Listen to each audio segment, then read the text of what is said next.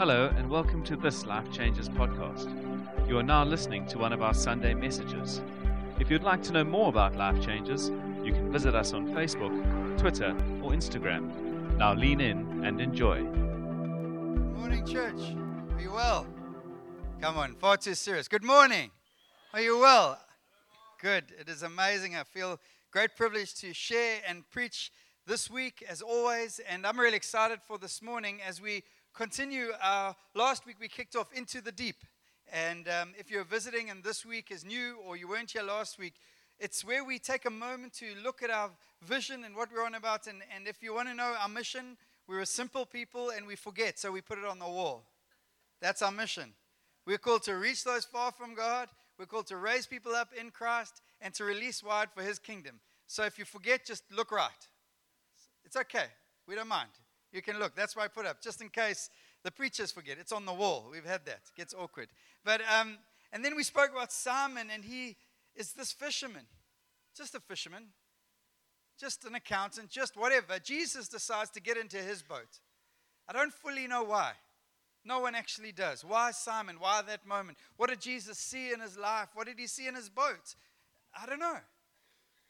I look back on my own life, and Jesus, in a different kind of way, got in my boat at 14 years old. I encountered the King of Kings. At 14 years old, He pulled me in community and got me in a youth group where my life radically changed. I'm grateful to God for His grace, but it was the grace alone that did that, and His goodness alone that did that. And then this Simon goes on a journey, and all he does is say yes to Jesus. He's this fisherman who knows they fish at night in the shallows, and Jesus gets in his boat, and Jesus says, put your nets out in the middle of the day in the deep. And we spoke about the implications of the deep. Is that for most people, when you mention the deep, there's danger reality with it. Deep water comes with big fish, generally more than fish, like sharks and all sorts of other things. Remember?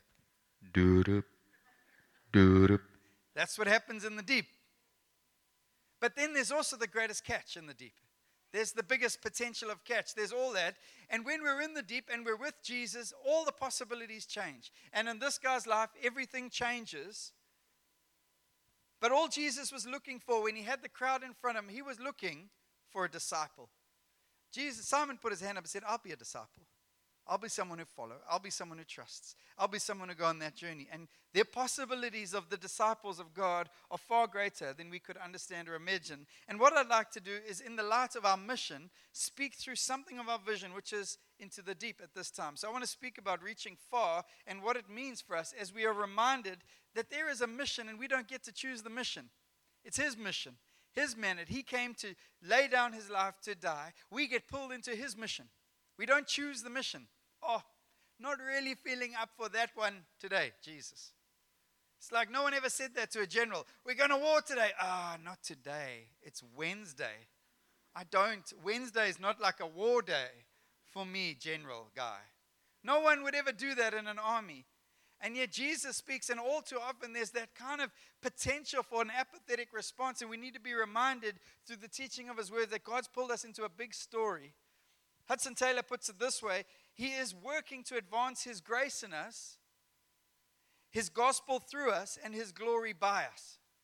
He will get His glory by us, and He's working to advance His grace through us, pulling us into His great story of the gospel. It's spectacular. And Matthew 11 says it this way, puts it forward, that since the days of John the Baptist, the kingdom of heaven has been forcefully advancing. Meaning there's no neutral gear in the gospel. There's no neutral gear in the church. What do I mean? Well, if you, like me, grew up in Durban and fuel money was limited and you drove a Ford Cortina 3-liter. Yes, we know the jokes.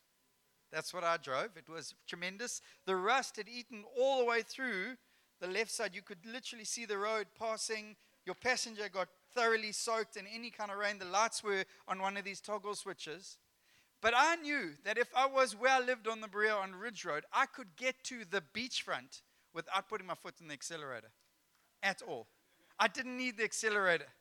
And you don't, because it's downhill all the way. You can get there. Beach is on. Who cares how we're getting home? Beach is on. The challenge is sometimes in the church, we can get places, we can see things, we can pull off Sunday, we can do a whole bunch of amazing things without actually having to trust God, without actually having to put the accelerator and realize we've actually got to put this thing in gear. And Jesus challenges us as with His gospel, with His life, with every part of His mission, that, well, surely every church is the same mission. Surely every church is the same idea that actually our job is to advance the kingdom of God, and yes, it is. But there's a moment that clarity of vision is important. And even as I look around this room, some of you weren't here a year ago when we spoke around these things. So I'm going to use a story that worked last year, so hopefully it still works. It's an under-7 rugby game. Let me set the scene for you. It's magnificent. It's my boy's first rugby game. Maybe second. I missed the first one, unfortunately. Don't want to lie to you. Then the ball gets gripped by his mate. But his mate has been told, you run. When you get that ball, you run. Doesn't matter who's in front of you. Doesn't matter what he looks like. You run. And this boy, he runs. And the parents are shouting, go boy, go boy. Until you hear the dad shouting, wrong way, other way. And his son scores on the wrong side, in the wrong goal. Let me tell you, sometimes at the church, we don't know what the goal line is. So we're running really hard, we're putting in lots of energy and effort, but we don't know what the goal line is. What did Jesus put before us as the goal line? What does a goal look like? Oh, we just do time in church on a Sunday. That's good. No! That's a tragedy. It's far too small. We get pulled into His gospel story. It is glorious. But part of what we need to be reminded is that there is a goal line. And we're going to get to choose. God has called us to go, to be His church, and to do. And it's not what it costs, it's what it's worth. We said that last year. I want to remind you of these things because when it comes to reaching those far from God, it's not about what it costs. It's what it's worth. 12 little Thai kids under a mountain. No one in the world stood up and said, waste of money, just 12 kids. Hundreds of millions, the life of a Navy SEAL, all poured out. So what? 12 kids could they save. Why? Because the world loves a rescue mission. And as believers, sometimes God's challenging us, saying, you're counting the cost. The Father didn't count the cost on the cross. Actually, He did, and He still chose it. He counted every bit of the cost. And I want to provoke us this morning as I believe that when God challenges us, He speaks to us, and God is a giver. He's calling us to be people who reach far, geographically far. Yes, go and make all nations of the world. Asia, not really an option. Don't eat that food. Australians, yeah, Australians, no, not Australia. America, not a Donald fan. Like, I'll stay here. But God has a mandate to change the nations of the world, and our smallnesses and our prejudices can limit some of those things. What about spiritually far? Muslims, Hindus. No. Those that are spiritually far, like those who have never heard before. And I've had people I've sat with, and I love the honesty of someone who's had no church experience. Like, read the book of Mark. Awesome. I've only got the Bible. It's kind of in the Bible. It's one of the books in the Bible. We laugh about that, but there's a whole bunch of people in the world who have zero clue who Jesus is. Jesus is some soccer player in Brazil. That's the world we live in now. And some of these realities have to challenge us, and there's risk attached to sharing the name of Jesus. But God pulls us into a big story. I'm passionate because I'm passionate about reaching people far from Jesus.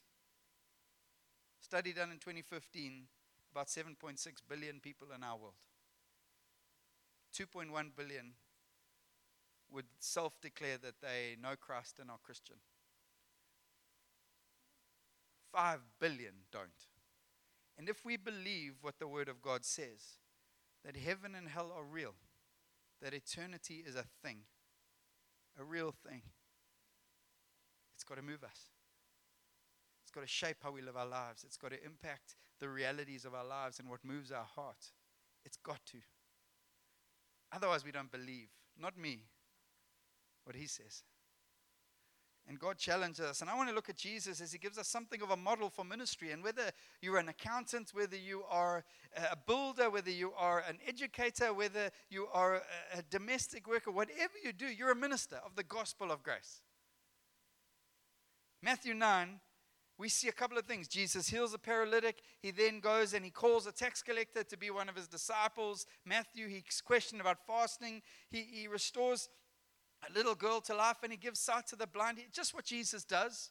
This is what Jesus does. He gives us a model of ministry. And then we get this little section at the end of Matthew 9. I want to read it and share a few things from that as things from that. Matthew 9, verse 35. And Jesus went through all the cities and villages, teaching in their synagogues and proclaiming the gospel of the kingdom and healing every disease and affliction. When he saw the crowds, he had compassion on them because they were harassed and helpless, like sheep without a shepherd.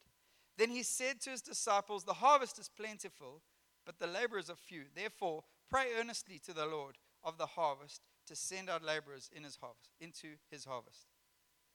First of all, first verse, and Jesus went through all cities, teaching in their synagogues, proclaiming the gospel of the kingdom and healing every disease. We see consistently through Jesus' ministry these three ministry models. Number one, teaching. He taught in the synagogues. He was teaching to the religious. Those in synagogues, he's teaching the word of God. He's pulling them and trying to reveal more and more of God. It's what we do on a Sunday. But it's not even isolated to the church. You carry the word of God in your life. I want to encourage you that every time you meet with someone, and maybe they're not in church, and maybe they're your boss, why don't you have one scripture for them? One thing that God has prompted in your heart. Pray and ask. Say, God, I want to have impact, because I'm telling you, the word of God itself teaches. And when we speak the word of God, we become teachers of the word of God. He pulls us into a story. Again, it's not the exclusive privilege of the guy in a pulpit. It's the privilege of every son and daughter pulled into the bigness of the gospel. And Jesus says, actually, there are these elements to teaching as applying the word of God to people's lives and seeing the life come. And then it says, proclaiming the good news, preaching the gospel, preaching it, proclaiming it. It puts it this way. It says, teaching in the synagogues and proclaiming the gospel of the kingdom of God. Preaching is different from teaching. It is the announcement or the declaration of the good news. Again, not the privilege of this guy. It's the privilege of every son and daughter of the living God. In every sphere of life and everywhere we go, we carry a story that can save people. It's a challenge because it comes with a responsibility to share that story. And then it says, Romans puts it this way. How then will they call on him in whom they have not believed? And how are they to believe in him whom they've never heard? And how are they to hear without someone preaching? And how are they to preach unless they are sent? As it is written, how beautiful of the feet are those who preach the good news. How will people hear unless you tell them? I've had the privilege of leading many, if not most, of my best friends to the Lord at some stage of my walk. It's a great privilege and a great honor, and not a boast at all. It's just the goodness of God.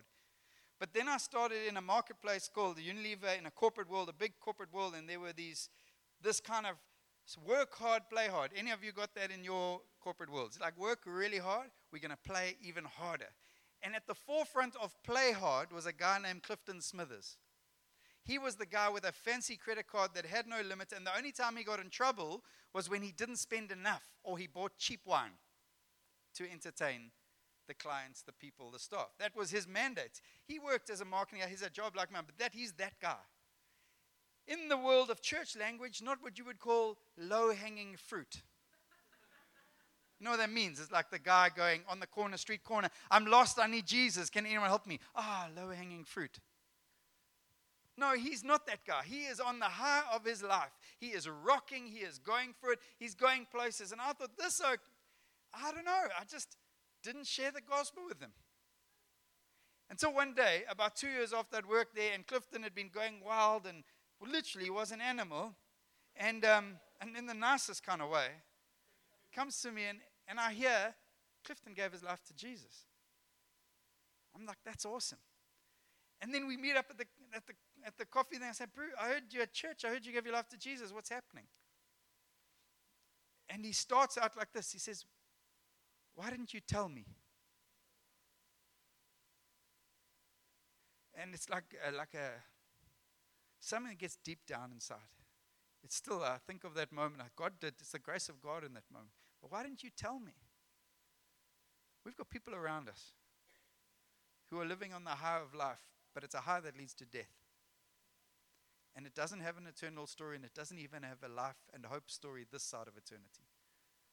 The end of last year, I did a funeral for a 15-year-old girl who committed suicide. In our area, there were 3 or 4 of them. Then I went away with pastors this week, and I'm sitting with a pastor, and I tell him about my story. He said, but you won't believe it. In the last 3 months of last year, I did 3 teenage suicide funerals. 3. People are hopeless. People need Jesus. I believe he is the hope of the world. I believe it with everything inside of me. I want to be someone who'll tell them. And my privilege sometimes is to do it from this platform, but I trust it's not the only platform I would use. And I trust it's not the only one you see as possible. And then which is beautiful, Jesus teaches, he preaches, and then he heals. We believe in a God who heals. Physical healing, he will heal. Why? As a sign and wonder, yes, but also because he loves people. He loves them, and he's able to. I wish I could heal every sick person in the world myself. But I know a king who can. And he says, will you lay hands on the sick? Will you pray for them? Will you trust me? And then it continues in verse 36. When he saw the crowds, he had compassion for them because they were harassed and helpless like sheep without a shepherd. What is a 15-year-old child doing committing suicide? Harassed and helpless. See, he puts in the context of sheep. And I've got a friend who's a sheep farmer now, so I'm learning things about sheep. You know what? Sheep don't need lions, tigers to come and eat them. They get themselves in trouble. They fall into ditches. They lose their center of gravity. They fall on their back. They cannot get themselves back up unless a shepherd intervenes and lifts them up. And whether what do you call those animals? Like a predator would come and feast on them, or they just stay there till they die and their own body fluids drown them, they will die there without a shepherd. And in that context, he paints a picture, and Jesus looks at the crowd. You see, sometimes, even for pastors, it's a tragedy. This is a crowd. I don't want to see a crowd. I want to see what Jesus sees. And sometimes it's horribly overwhelming, because I know many of your stories. But if not what Jesus sees, then I don't want to see. Because only when I see what Jesus sees with the compassion, I've had a wife who's struggled with pain for 2.5 years. And I think I'm growing in compassion. I don't think I was the most compassionate person. I've prayed for healing for years. But Jesus looks at the crowd and it's his compassion that moves him. I've got an 8-year-old son who is compassion to the T. When he was 4 or 5 years old, we'd walk in a room or a church, I got minister, and I remember specifically one church in Brackenfell. He walked in, saw a kid named Ando in a wheelchair. He spent the whole day with that kid. He did not leave his side. He stroked, while I'm preaching, he's stroking this kid's arm, telling him how amazing, how beautiful. He walks in a room and tells people how beautiful they are. And then I've got a 10-year-old. It's just a little different. And he needs Jesus to reveal compassion to him. Because he'd try to take the wheelchair or something. I don't know. But then verse 37 and 38, then in all of this, Jesus stops and he said to the disciples, the harvest is plentiful, but the laborers are few. Therefore pray earnestly into the Lord of the harvest to send out laborers into the harvest. It's amazing. This is Jesus, eh? The King of Kings. He knows there's a harvest, and he could preach himself, and every single one of them would get the chance to receive the greatest preacher in the world, the greatest revelation in the world, the greatest knowledge of the Father in the world. And yet he chooses to turn to some ex-fishermen, ex-accountants, and ex-doctor, this crew, and he says, there's a harvest. And the implicit to Jesus' words in his plan are, I'm going to reach the lost by sending out disciples, those who've gone on journeys to be like me. I'm going to send you out. It's a radical word, this word disciple. You know what's another radical word is lost. It's a Bible word. We don't put it on the billboard. Are you lost? I mean, my one mate did that at church. It wasn't popular because people don't think they're lost. It's the guy walking around the forest. And I'm fine. I'm fine. 3 days later, I'm still fine. They don't like being told you lost. The Bible does use that language, and that language has to grip us. It's got to grip us. It's got to move us. It's got to shape the realities of our lives, and we start making decisions differently. Why? Because there's a big story called the kingdom of God, and there's a big thing called a harvest for the king, where he wants all his glory, and it's not about filling churches. Don't think we're calling you to share the name of Jesus so people come and sit next to you. I don't care if they sit in the Anglican church or the Methodist church, or I don't care as long as they hear the name of Jesus and we get to spend eternity together and the details we can work out in heaven. I just want to see them there. And so does he. So does he. See, he calls, and I want to go back into the story of Simon. You know what's amazing about Simon's story? He was fiery, he was angry, he got excited. He's that guy. He's a fisherman with red hair, basically like Gabe. And he goes from a fisherman to saying yes to Jesus, to this incredible catch he'd always wanted. And then he goes on this journey as a disciple. He sees Jairus' daughter raised from the dead. How cool is that? He's with Jesus and James and John on the Mount of Transfiguration. I'm going, what a privilege. He's there in Gethsemane as Jesus fights his battle of facing up to Calvary, coming at him. And Peter is there with him. But you know what the greatest privilege is? Is that for all that time, they'd only ever preached to the Jews. For all that time and for the early part of the book of Acts, they'd only ever reached the Jews. And then God says, I'm going to break into the Gentiles. If you've never been a Jew in your life, you're a Gentile. Raise your hand. Say, thank you, Jesus. Because I was a Gentile. And that guy, Simon Peter, gets spoken to in a vision by God that men will come, and he gets pulled in Acts 10 to the house of Cornelius, a Roman soldier, a man of standing, who's had a vision of God, a Gentile man, the enemy. And I think God did something so big in that journey, so moving of Simon's heart, because these guys, the other disciples, still had prejudice. Still a challenge. God had to bring in Paul from the outside, say, you're going to become the apostle to the Gentiles. But the first guy to reach a Gentile for Jesus, for the kingdom of God, for eternity, was a fisherman named Simon, who said yes to Jesus, moved by compassion to follow. God speaks, and he gets pulled into that big story. I want the big stories of God in my life. I don't want to be asked again, why didn't you tell me? I can't be asked again, why didn't you tell me? It would break my heart too much. And I got to sit with Clifton Smithers in December in Cape Town at a restaurant and hear what God has done. I'm so grateful for that. And God's mission will continue. Say yes as a disciple or don't. God's mission will still continue.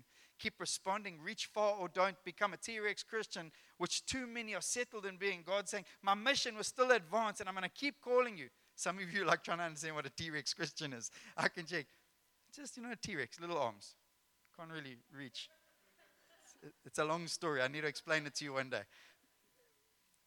But God pulls us to be a people who reach. God leaves heaven. God, Jesus, Savior of the world, leaves the perfection of heaven to break into our story, to reach us. And then he says, I want to teach you how to reach. Not evangelism strategies. I've met evangelists who have strategies for days who don't have compassion on people. I've met faith healers who it's more about the principle of healing, and if you do this and if you do this, and at the end of the day, I don't love anyone. But Jesus, I want to move you by compassion. I want to put my love inside of you so that your natural response is to make a life and build a life that reaches far for the glory of God. And I want to call us, as I believe God is calling. God speaks and keeps challenging us that he's a good shepherd. This church was birthed by Jesus into the hearts of Wally and Shirley Gerstmeyer. We're 20 years old now. Next year is our 21st. We are going to party like it's 1999. This church was birthed by an evangelist. His number one gift is not preaching. His number one gift is not clever strategies of church, how to do it so people come. He would go to Pick and Pay and Checkers and fetch people and bring them to church. He'd go to the gym and fetch them, sometimes awkwardly in the change room. He would play squash. He'd walk his street in Jenny Lane. You just happen to live in Jenny Lane. Sorry for you. You're going to get saved because Wally's going to love you. He had a life group on every night of the week. because that's when they were available. There's a mandate on this church to reach those far from God. It is not a choice. It is not we get to choose that package of Christianity. It is a mandate also because it's on the heart of Jesus.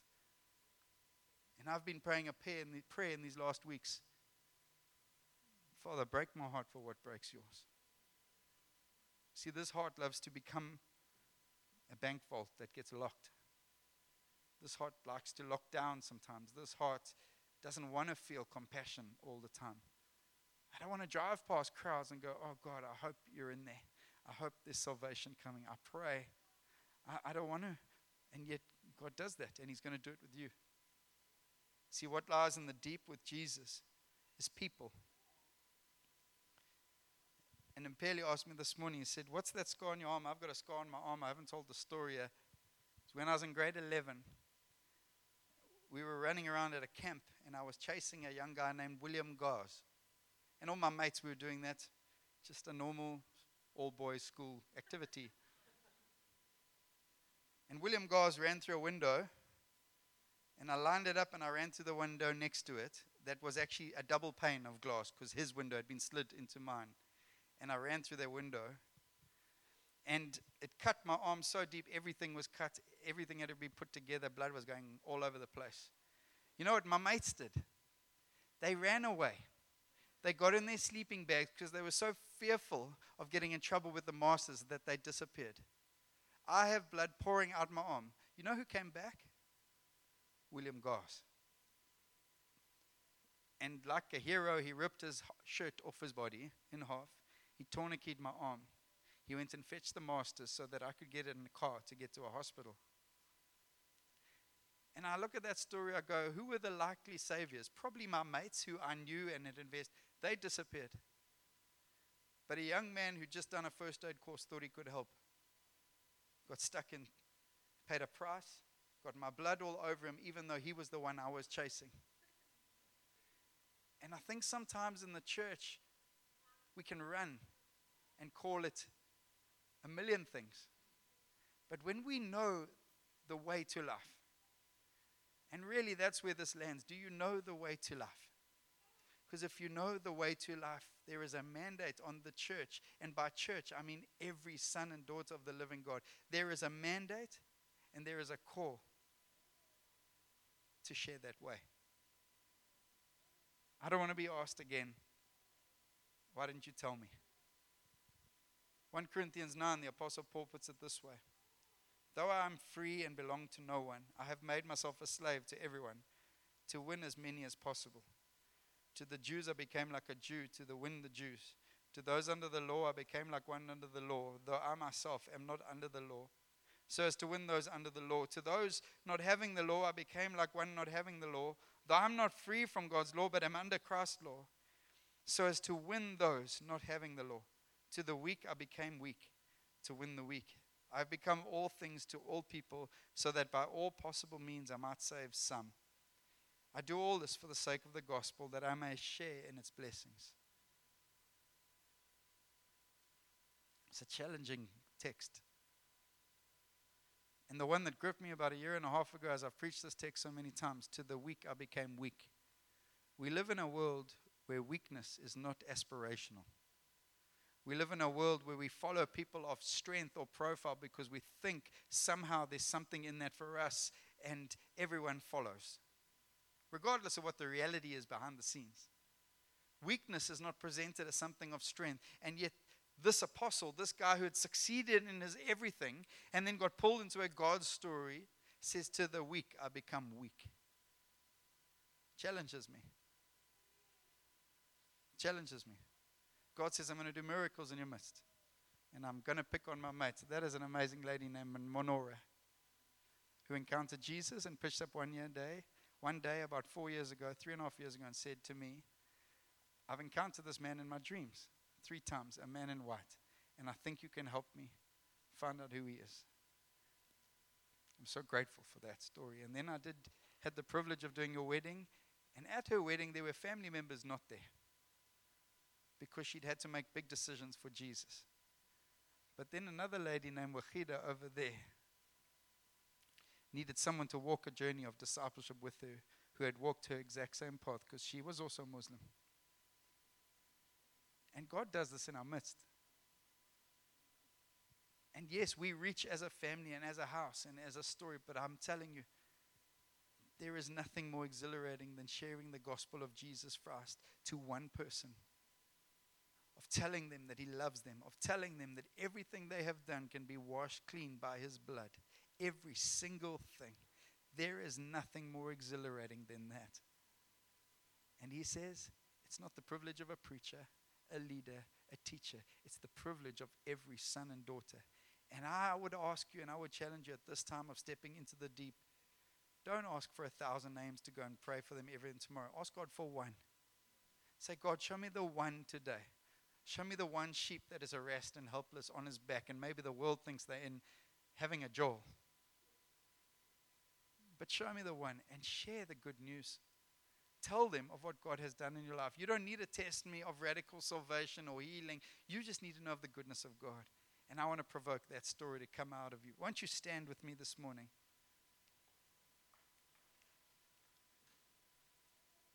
We provoke and we challenge and we preach the gospel because we believe on the other side of every response there is a God possibility and potential.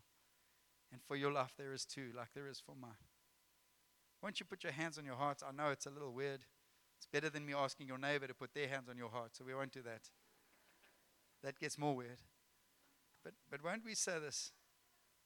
Father, Jesus, break my heart for what breaks yours.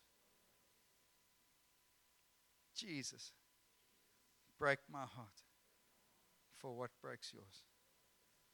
I pray, God, as a house and as a family on mission with the ultimate missionary, Jesus. I pray, God, move us with compassion again. Shift us from comfort again. Strip apathy out of us again. Let us see with eyes of Christ again, that we wouldn't see crowds, that we would see sheep harassed, separated from the only way to life, on this life and in the light of eternity. Move us, God, and I pray, open up the mouths. I pray that word to every person here. Do the work of an evangelist. Oh, I'm timid. Yes, so was Timothy. Oh, I'm weak. So was Timothy. Oh, I was not raised up for this. No, so was Timothy. And yet God called him to that story, and he's calling you and I. Preach the gospel with courage. Share his love with courage. Lay hands on the sick again with courage, and allow compassion to flow in your veins. And I promise you, there will be the life of God and the courage of God pouring out in the abundance of heaven, and the faithfulness of that King we worship. He is faithful, will pour out over your every endeavor, because it's not your mission, it's his. It's not your story, it's his. He is faithful to his story. Move us, God, I pray. Break our hearts for what breaks yours, Jesus, and get all the glory, King. We worship you, God.